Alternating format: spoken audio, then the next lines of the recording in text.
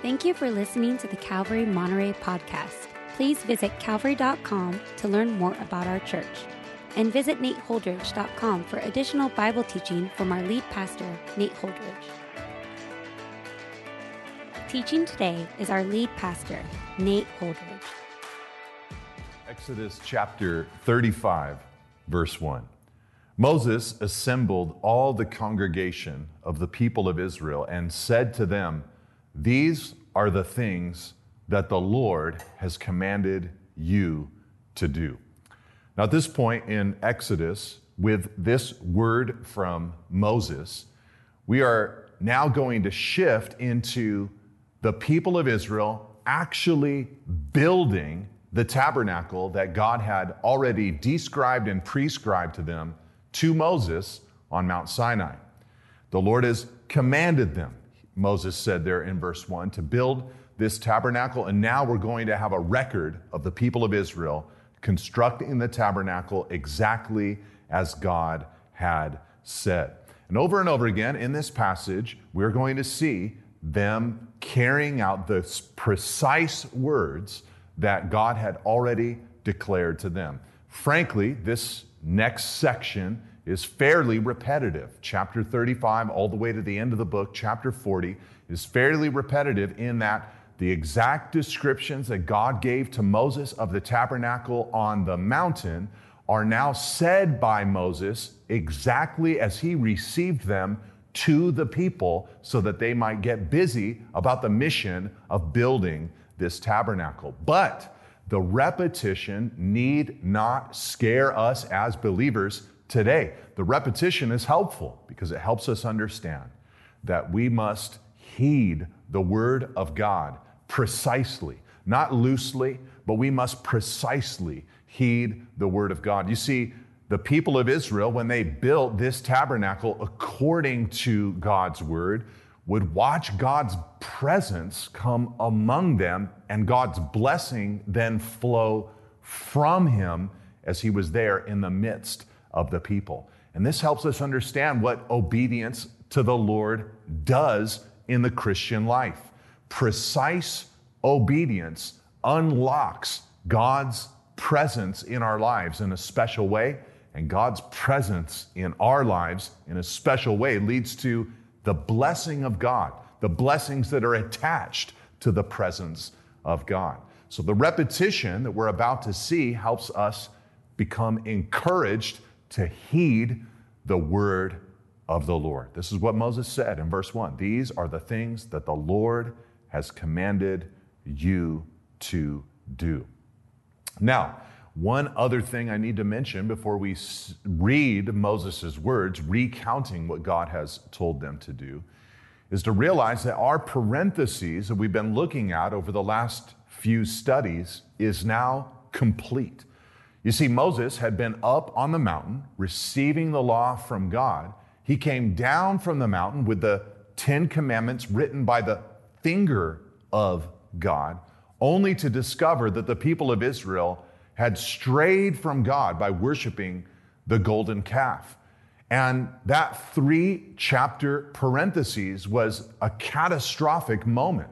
The rebellion of Israel in chapter 32, Moses' intercession for Israel in chapter 33, and then God's restoration of Israel, the restoring of the covenant in chapter 34. And now we're just going to pick up right where we should have been. Moses wanted to come down the mountain and tell the people, I just heard from God up on the mountain, and this is what he said we should do. That's what the rest of Exodus is going to be.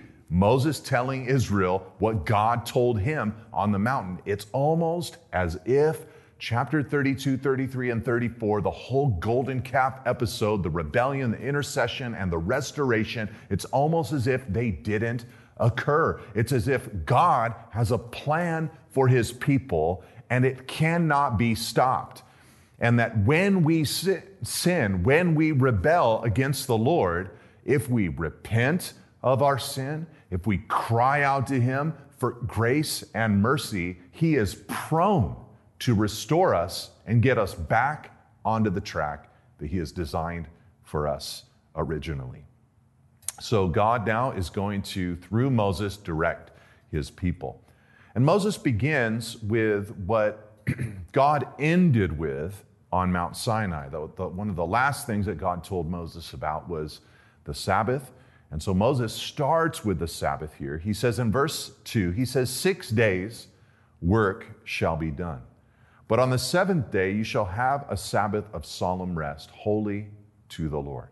Whoever does any work on it shall be put to death. You shall kindle no fire in all your dwelling places on the Sabbath day. So again, a repetition of God's commands about the Sabbath. There is a detail that's given to us that's new here in this command, and it's the prohibition against fire. No fire, he says, in all your dwelling places on the Sabbath day. Fire, of course, would be used to cook and to prepare meals, which would be considered work, and God wanted this to be a day of solemn rest before him. Now, part of the reason that the Sabbath is mentioned first is because likely of its importance. This would be a distinguishing mark for the people of Israel. Another reason that the Sabbath might have been mentioned first here by Moses is because they needed to keep the Sabbath even while they were building the tabernacle. He's about to tell them about the tabernacle that God has revealed to him, all the elements and different materials that would be required to build this tabernacle. And he would invite them into the process of building this tabernacle. He's about to tell them what the tabernacle is for. He's about to introduce all this to them, and they might have been tempted in their zeal to spend 7 days a week building this tabernacle, but they needed to pause and take a break, even while building it, to rest on the day of the Sabbath. This might actually be helpful to even modern believers who are engaged in the work of ministry. Even if on your day off you are serving the Lord hard with your life, that might not actually be a Sabbath for you. You might need to have another time in your life, another day in your week where you take a time to stop and rest and reflect and just recuperate from what came before and get your strength built up for what is coming in the week to come. I know for me as a pastor, who on Sundays is not just teaching one service, but at this point in my life, multiple services, up very early in the morning on Sundays, preparing late at night on Saturdays, and working hard at multiple services on Sundays. The Lord's Day is not a Sabbath for me. It's not a day of rest. And this is the case for many people who either have jobs on Sundays or are in the ministry in a full-time capacity on Sundays. It's good for you to have another time where you stop and you reflect and you rest before the Lord. But another reason that the Sabbath was given here, I've already mentioned, is that it was the last detail that God gave to Moses on Sinai, and now it's the first detail that God gives once the covenant has been restored or renewed. And so it's almost as if God is saying through all of this, hey, the golden calf incident occurred, but we're right back on track. We're right where we left off up on the mountaintop. Now, before I move on, I should mention some benefits of the weekly Sabbath. One benefit is that it gives a human being time for reflection. To just think about the way that the week just unfolded and to reflect upon it. A lot of times we're just moving so quickly through life, we never pause to take a moment to ask, how are my relationships? How am I treating the people in my life? Did I make good decisions this last week? Was there any area of my life that I compromised in? Are there changes that I need to make? Am I settled and satisfied with the way I lived my life over the previous 6 days? It also gives someone an escape from a consumerist culture and society. We might lose this a little bit in our emphasis on the concept of rest, but for the people of Israel who, had to work to eat their bread very literally, it was a big deal for them not to go to the marketplace, not to sell their produce, not to earn a living on that one day each week. And in a sense, it would help them escape from the hustle and bustle of buying and selling. It would help them to escape the concept that they were producers who needed to earn and make and save and all of that. Just help them separate from that for a moment. And we live in a very consumeristic society, and it might be great for us to partake of the Sabbath in part to say, hey, there's a day each week where I don't work, a day each week where I don't buy, where I don't sell, where I'm not earning a living. Another benefit of the Sabbath is that it gives someone the emphasis of living an ordered life, And the reason for this is that it takes planning to execute a Sabbath well. I've never met anyone who is able to, with a full life, who's able to rest a day each week without being on top of things. You have to figure out how to plan and orchestrate your life so that you can take that day each week. For some reason in our modern Western culture, especially here in the United States, people are admired for 70 or 80-hour work weeks. But I personally admire people who are able to figure out how to strategically spend their time so that they can live a more balanced life. And the Sabbath helps a person live with that balance. But then also another benefit of the weekly Sabbath is that it gives you a chance to recover from the previous week, and it also helps you prepare for the week that is to come, build up your strength for the week to come. So these are just some of the benefits of a weekly Sabbath. But after telling them about the Sabbath, it says in verse 4 that Moses said to all the congregation of the people of Israel, "This is the thing that the Lord has commanded. Take from among you a contribution to the Lord. Whoever is of a generous heart, let him bring the Lord's contribution. Gold, silver, and bronze, blue and purple and scarlet yarns, and fine twined linen, goat's hair, tanned ram's skins and goat skins, acacia wood, oil for the light, spices for the anointing oil and for the fragrant incense, and onyx stones and stones for setting, for the ephod and for the breastpiece." So here Moses tells the people of Israel, it's time for you, if you have a generous heart, if God puts it on your heart, it's time for you to generously give. And here are the elements that God wants you to give. And everything that he lists, of course, is going to be used in the construction of either the tabernacle itself or the priesthood's vestments, garments, headdress, the altars, all the fabric that was required for the curtains and the fence on the perimeter of the tabernacle precincts. Everything mentioned is going to be used in constructing this tabernacle.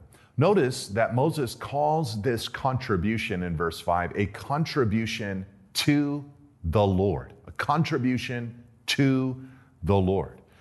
This meant in part that it was not to Moses, it was not to Aaron, it was not to the priesthood, it was not to the eventual craftsmen, Bezalel and Aholiab and others, but it was to the Lord. And I think this is good for us in our modern era when we give generously, whether through tithes and offerings to our local church or to a parachurch ministry, or even out of generosity from our heart to a fellow believer who is in need.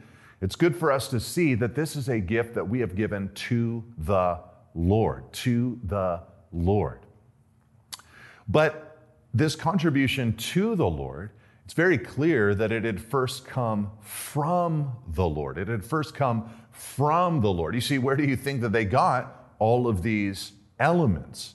The yarns and the linen and the animal skins and the wood and the oil and the spices and the precious gems and metals, gold and silver and bronze. Where had they gotten these things? Well, they had gotten these things from the people of Egypt when the Israelites were delivered from their captivity. On that final night, when the Passover occurred, the people in Egypt begged the Israelites to depart, And as they were departing, the Egyptians brought them great treasure as if to say, hey, we're funding your escape. We don't want you to ever return.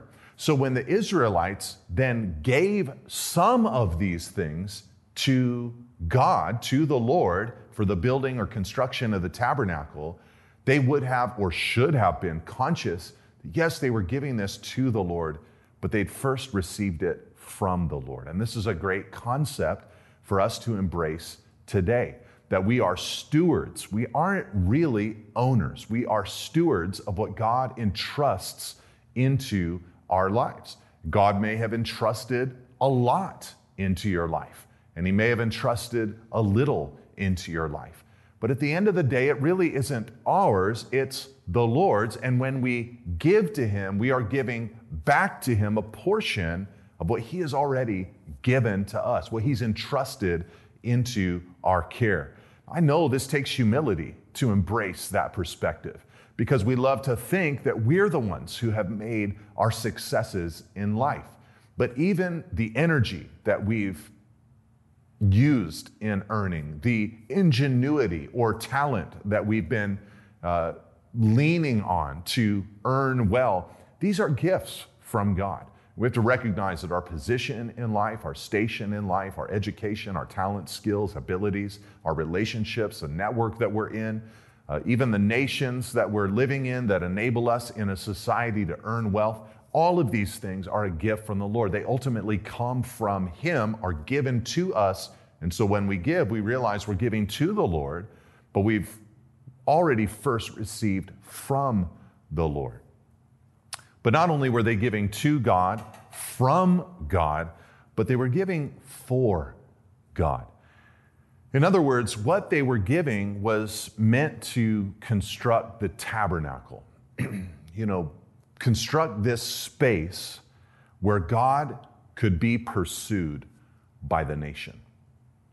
This wasn't something that was necessarily primarily for them, although it would benefit them ultimately, but it was for the Lord. They wanted God to be honored through what they gave.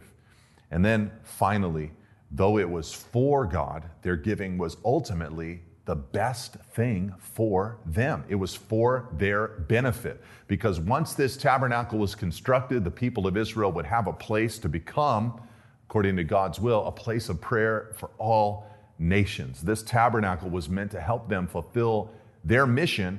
And when you study the life of Israel, God's people in the Old Testament era, one thing you discover is when the tabernacle, or what eventually became the temple, when those places were hot, in other words, when sacrifices were flowing, when people were pursuing God, the nation thrived. And when the tabernacle or temple was neglected, the nation did poorly.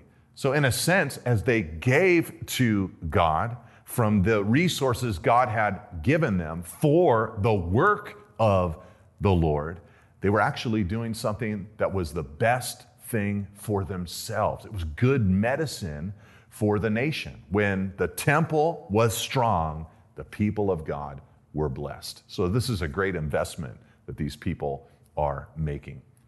Now, in verse 10, Moses, after urging the people towards generosity, he said in verse 10, "Let every skillful craftsman among you come and make all that the Lord has commanded.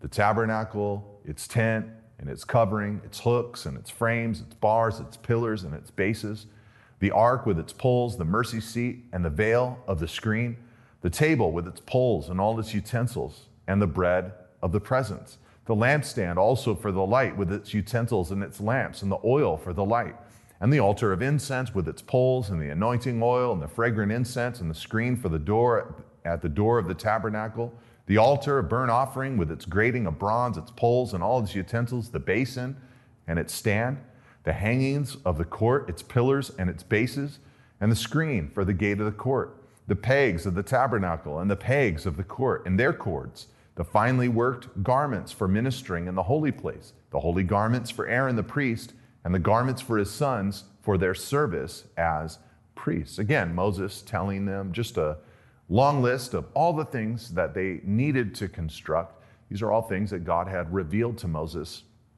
up on Mount Sinai. So he says, let's make all that the Lord has commanded. And these things, according to Moses, would be made by skillful craftsmen, he said there in verse 10. So he's asking them to volunteer, not just their resources, but if they're skilled, themselves. I should take a moment just to say that good work is good worship. Good work is good worship. Whatever you do, Colossians 3:23 says, work heartily as for the Lord and not for men. These skilled craftsmen would come out and they would do good work as a way to offer good worship to the Lord. And maybe for some of us, we need a little kick in the pants when it comes to our labor, our work, our jobs, our 9 to 5, what we're doing outside the walls of the church. It's good for us to understand that good work is good worship. Then, in response, verse 20, all the congregation of the people of Israel departed from the presence of Moses, and they came, everyone whose heart stirred him, and everyone whose spirit moved him, and brought the Lord's contribution to be used for the tent of meeting, and for all its service, and for the holy garments. So they came, both men and women, all who were of a willing heart, brought brooches and earrings and signet rings and armlets, all sorts of gold objects, every man dedicating an offering of gold to the Lord. And everyone who possessed blue or purple or scarlet yarns or fine linen or goat's hair or tanned ram skins or goat skins brought them. Everyone who could make a contribution of silver or bronze brought it as the Lord's contribution. And everyone who possessed acacia wood of any use in the work brought it. And every skillful woman spun with her hands, and they all brought what they had spun in blue and purple and scarlet yarns and fine twined linen. All the women whose hearts stirred them to use their skill spun the goat's hair, and the leaders brought onyx stones and stones to be set for the ephod and for the breastpiece, and spices and oil for the light and for the anointing oil and for the fragrant incense. All the men and women, the people of Israel, whose heart moved them to bring anything for the work that the Lord had commanded by Moses to be done, brought it as a free will offering to the Lord. We knew that the tabernacle would be constructed. If you know anything about Old Testament history, you know that it got built during Moses' time, that it got built out there in the wilderness. So we're not surprised, but imagine. These are people who, just a few chapters earlier, have decided to worship at the feet of a golden calf. They've wandered in their hearts already. So Moses tells them, it's time for you to offer this offering. And you'd be justified in asking the question, what are they going to do? Are they really going to obey the Lord? Are they really going to make this contribution? Now, we don't know how long it took from the moment that Moses gave this command to the moment that the people responded. I imagine it as an evening, a message that Moses gave late one day, and then early the next morning, the people began to give and give and give, and their giving motivated others to give, and soon freely people are rushing to the future site of the tabernacle to offer their gifts to the Lord. And all types of people, you probably saw there in the paragraph we read, were giving. You have men and women that were giving. You have all who were of a willing heart that were giving. You have everyone who possessed these possessions giving. You have skillful women. You have all the women whose hearts stirred them. You have the leaders. And verse 29, all whose heart moved them. So God was moving on human hearts, and all different types of people were responding. This is a beautiful moment, a revival kind of moment, where the people of God collectively are working hard to make space for the seeking of God. And this is something that God's people should be fighting for in every generation, every iteration of God's people. We, of course, today aren't going to build a tabernacle, but we should be collectively fighting for, space before God, where God can be prioritized in our lives. Then Moses, in verse 30, said to the people of Israel, "See, the Lord has called by name Bezalel, the son of Uri, the son of Hur, of the tribe of Judah. And he has filled him with the Spirit of God, with skill, with intelligence, with knowledge, and with all craftsmanship, to devise artistic designs, to work in gold and silver and bronze, in cutting stones for setting, and in carving wood, for work in every skilled craft. And he's inspired him to teach, both him and Aholiab, the son of Ahisamach, of the tribe of Dan. He has filled them with skill to do every sort of work done by an engraver, or by a designer, or by an embroiderer in blue and purple and scarlet yarns and fine twined linen, or by a weaver, by any sort of workman or skilled designer." So God goes out of his way to mention that these men are incredibly skilled in the work that they are about to do. Moses describes them with this incredible talent. Now, we've already looked at these two men in a previous study when they were first introduced to us. But Bezalel's name means in the shadow of God. He was a man of character, a man of calling. And both of these men, Bezalel and his assistant, his number two, Aholiab, they were both men that were chosen for the work. God had custom created these men and put much skill in them so that they could do this work. You see, God has chosen you for a work. The Bible says in Ephesians chapter 2, that there are good works that he has foreordained for his people to walk in. That you're his new creature, and there is something that he has custom made for you to do. It might not be something that is as well known as what Bezalel and Aholiab eventually did, but it's important nonetheless. God has chosen you for a work. It says in 1 Corinthians 12, verse 7, that the manifestation of the Spirit is given to each one of us. And in 1 Corinthians 12:11, it says that the Spirit individually gives gifts as he wills. The Spirit of God has a will for you and for me. There are things that he wants to do through our lives that he wants to empower us to perform. And these men were chosen for the work, just as you are chosen for a specific work. But these men were also given ability from God. And the Lord wants to give us ability as well. Part of the ability that these men had was from the Spirit of God. And in our modern time, the Spirit wants to gift us, as I just mentioned. He wants to give you Spirit-infused, empowered ability from the Lord. But God also used their secular ability. That's not really the right word for it. He used their natural aptitude, their natural abilities as well. Spirit-filled abilities, but also the abilities that come with being made in the image of God. You know, it's likely that they had practiced all of these trades during their time in Egypt. They'd probably learned so many of the things that they were now going to apply in building the tabernacle in their work, in their trade in Egypt. And they would take these skills and teach them to others. But God redeemed those skills for his purposes. So we will be given ability from the Lord. God wants to enable you for the work that he calls you to do.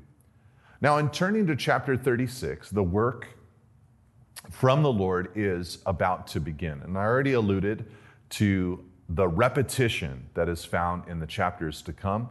36 through 39 of Exodus is a repetition of the description of the tabernacle that Moses has already received on Mount Sinai.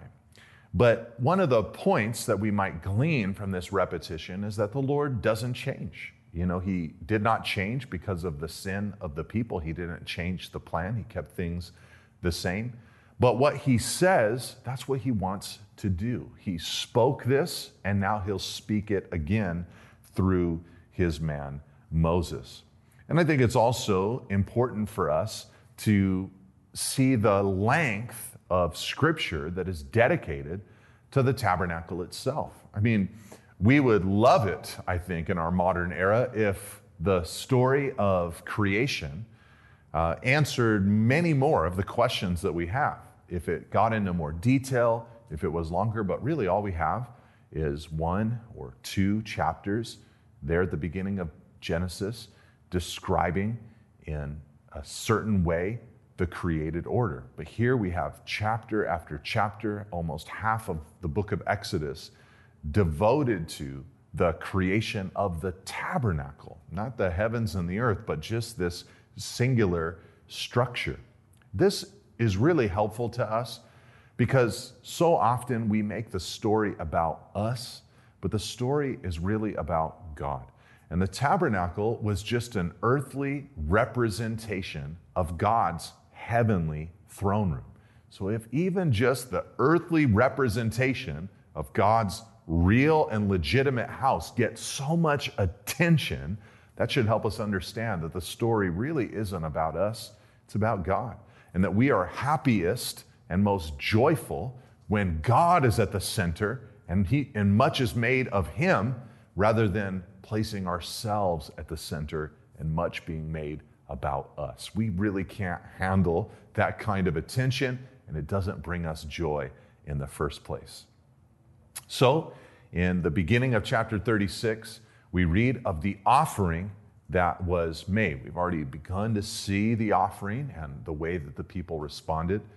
But it says in verse 1, Bezalel and Aholiab and every craftsman in whom the Lord has put skill and intelligence to know how to do any work in the construction of the sanctuary shall work in accordance with all that the Lord has commanded.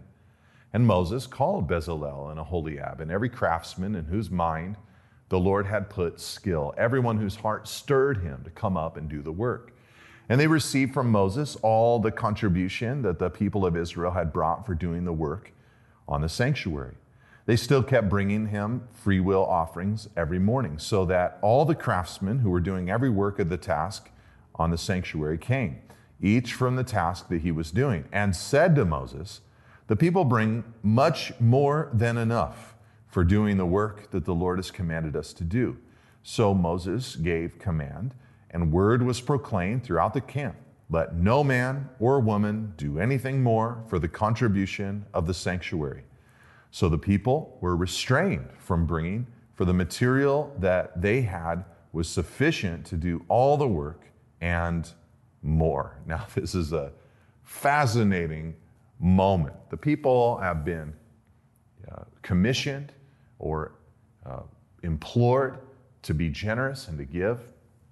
And many of them had this generous heart, and they did. They came and they brought and brought and brought. Now the craftsmen come and they go on strike, not because the people aren't bringing enough or not because there's not enough material for them to do the job that Moses has told them to do, but because, verse 5, the people bring much more than enough for doing the work. What powerful generosity overtook this early group of believers.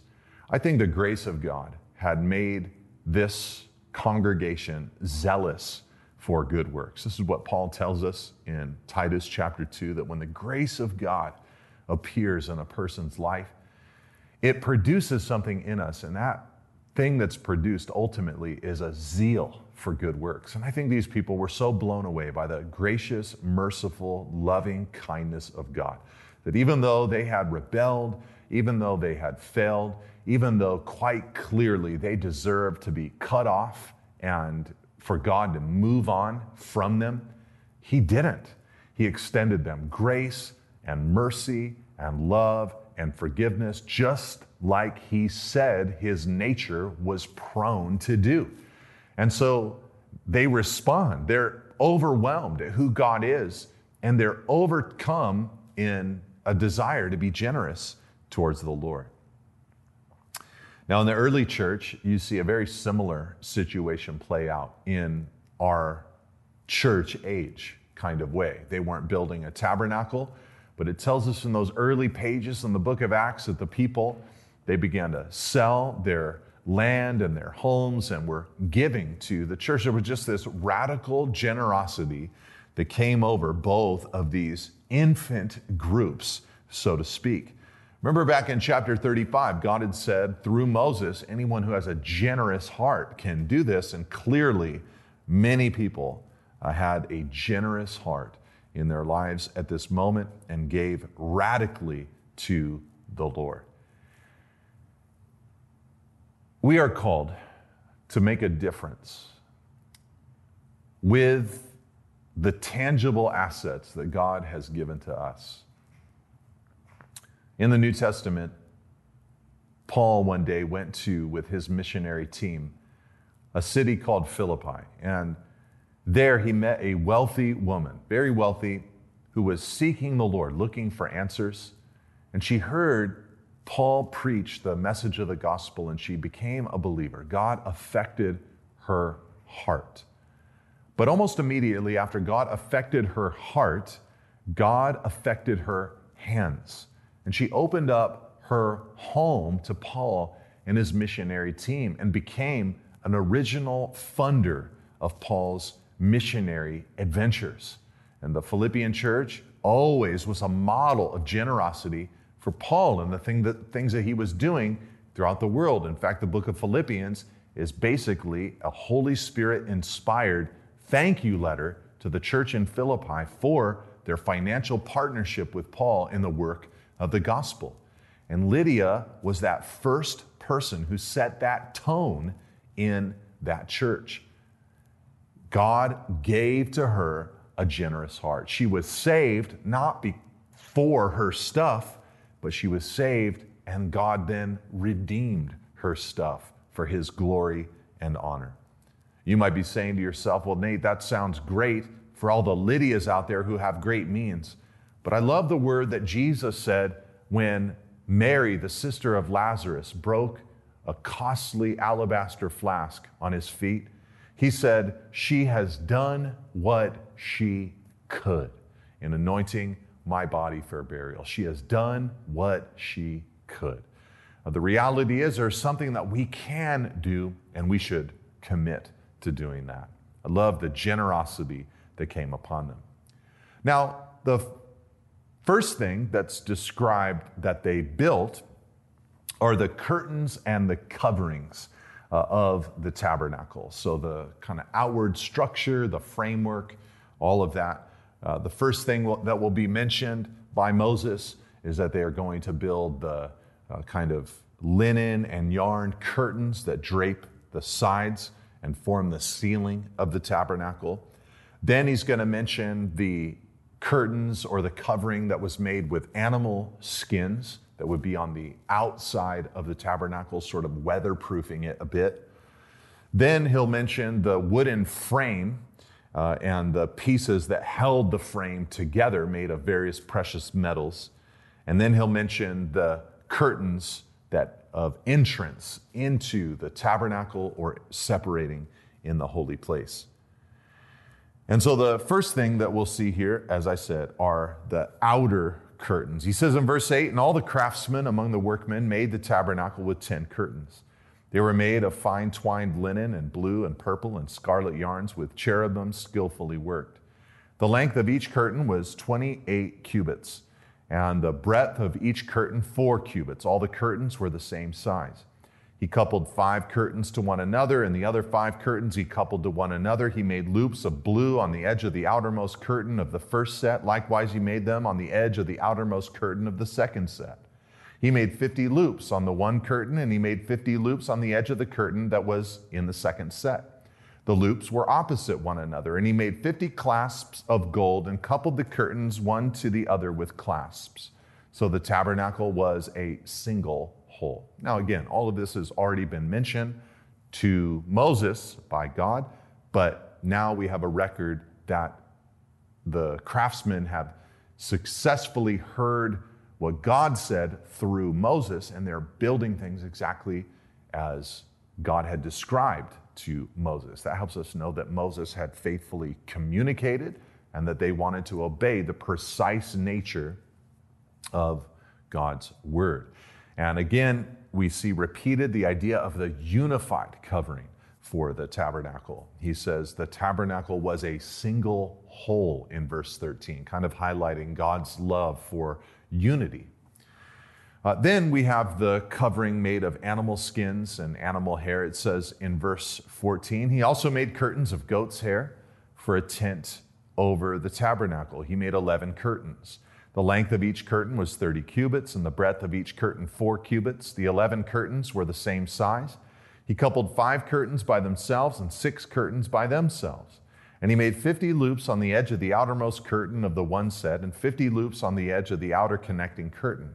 And he made 50 clasps of bronze and coupled the tent together that it might be a single whole. And he made for the tent a covering of tanned ram's skins and goat skins. And again, this part of the covering, the animal skins covering the tabernacle, do give us a reminder of the gospel, because within this house or tent would be the presence of the Lord. And there was a lot of sacrifice, a lot of death that was required in order for mankind to interact with God. So you might even remember there in the Garden of Eden, when Adam and Eve sinned, they tried to cover themselves with fig leaves, but then God came, saw what they had done. He covered them with animal skins. There was a price to be paid.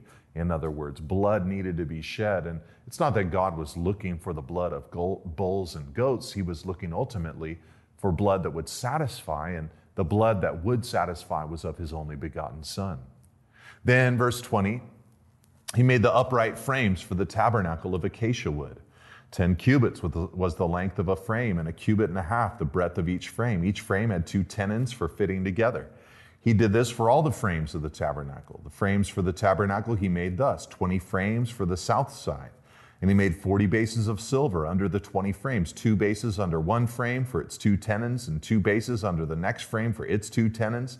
For the second side of the tabernacle on the north side, he made 20 frames, and their 40 bases of silver, 2 bases under one frame and 2 bases under the next frame. For the rear of the tabernacle westward, he made 6 frames. He made 2 frames for corners of the tabernacle in the rear, and they were separate beneath, but joined at the top, at the first ring. He made 2 of them this way for the 2 corners. There were 8 frames with their bases of silver, 16 bases under every frame, 2 bases.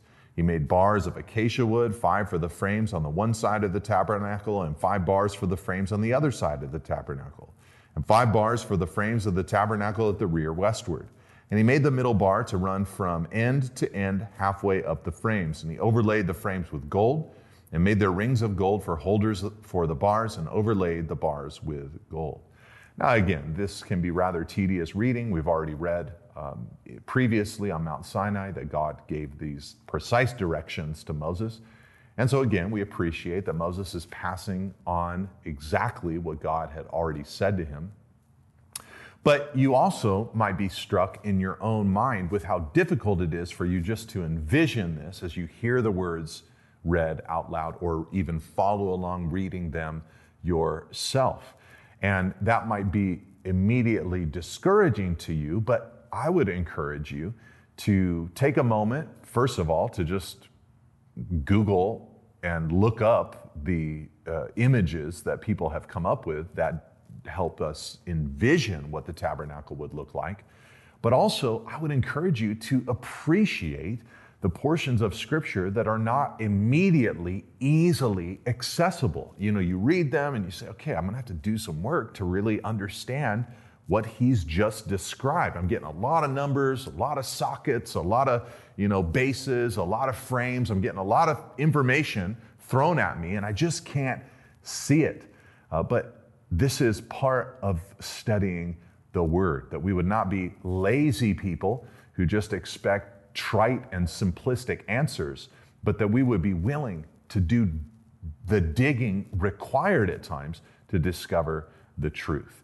And so I love it. I love the idea of allowing a little bit of just mystery in, okay, I'm going to have to do some work to figure this out. I heard one theologian recently talking about the old hymn where we sing, "Here I raise my Ebenezer." And he was talking about how many modern worship leaders will cut that out of that hymn because they know that many in the modern church audience don't know what that means.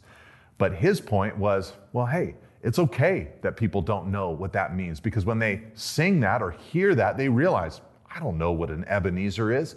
And it's not until they get into the world of the Bible and they go into 1 Samuel and they read of the story where Samuel led the people of Israel into battle, and they got so far because God gave them the victory, and Samuel set down an Ebenezer stone and said, thus far the Lord has helped us.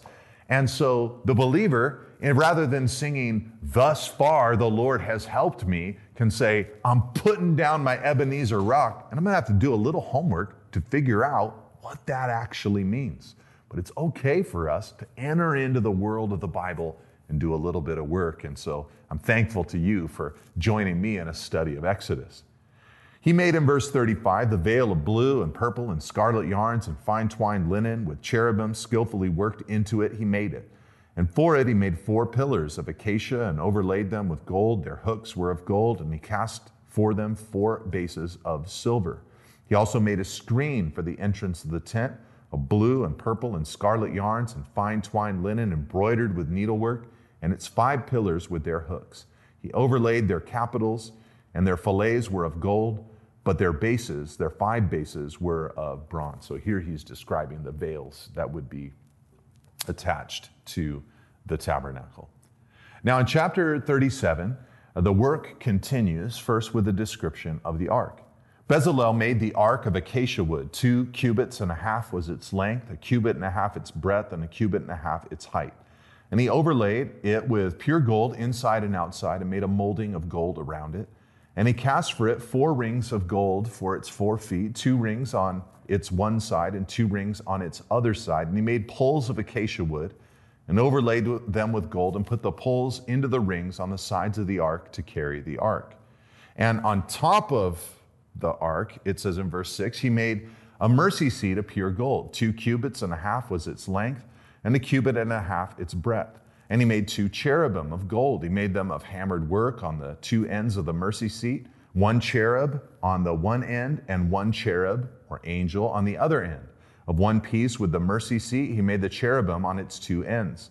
The cherubim spread out their wings above, overshadowing the mercy seat with their wings, with their faces toward one another. Toward the mercy seat were the faces of the cherubim. And so we have a description of the Ark of the Covenant. So we've seen a description now of the tabernacle itself, the framework, the veils, the drapes, the covering system.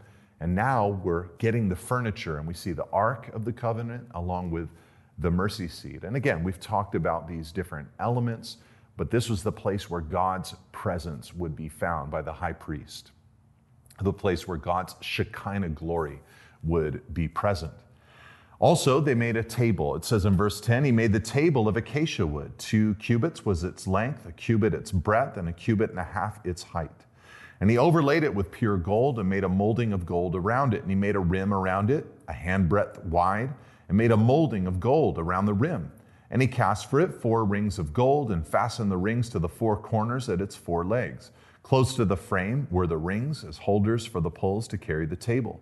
He made the poles of acacia wood to carry the table and overlaid them with gold. And he made the vessels of pure gold that were to be on the table, its plates and dishes for incense, and its bowls and flagons with which to pour drink offerings. So he describes the table which would hold the showbread. It had a little 3-inch rim all the way around it that would keep objects from falling off. It was carried like the ark. It had 4 rings on the side that they'd put poles in, and it was made of pure gold.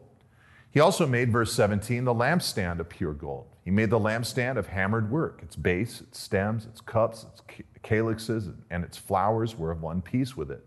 And there were 6 branches going out of its sides, 3 branches of the lampstand out of one side of it, and 3 branches of the lampstand out of the other side of it. 3 cups made like almond blossoms, each with calyx and flower on one branch, and 3 cups made like almond blossoms, each with calyx and flower on the other branch. So for the 6 branches going out of the lampstand. And on the lampstand itself were 4 cups made like blossoms, like almond blossoms, with their calyxes and flowers, and a calyx of one piece with it under each pair of the 6 branches going out of it. Their calyxes and their branches were of one piece with it. The whole of it was a single piece of hammered work of pure gold. And he made its 7 lamps and its tongues and its trays of pure gold. He made it and all its utensils out of a talent of pure gold. So no wood in the lampstand. It was all pure gold, but hammered gold. So it would be finely designed, kind of like the angels or the cherubim on the mercy seat. And just absolutely stunning in its beauty. You know, God being an artistic God and giving these workmen an artistic ability. Then in verse 25, the altar of incense is mentioned. He made the altar of incense of acacia wood. Its length was a cubit and its breadth was a cubit. It was square, and 2 cubits was its height. Its horns were of one piece with it. He overlaid it with pure gold, its top and around its sides and its horns, and he made a molding of gold around it, and made 2 rings of gold on it under its molding, on 2 opposite sides of it, as holders for the poles with which to carry it.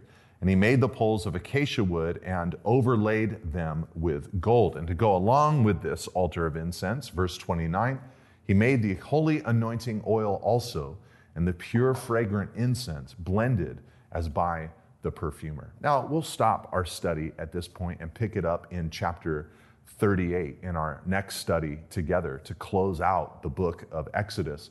But before we do, let me close with a meditation on these elements that we've already read about inside the tabernacle. You have the Ark of the Covenant, you have the table of showbread, you have the lampstand, and you have the altar of incense. In many ways, these 4 elements are beautiful pictures of a healthy, mature, balanced Christian life today.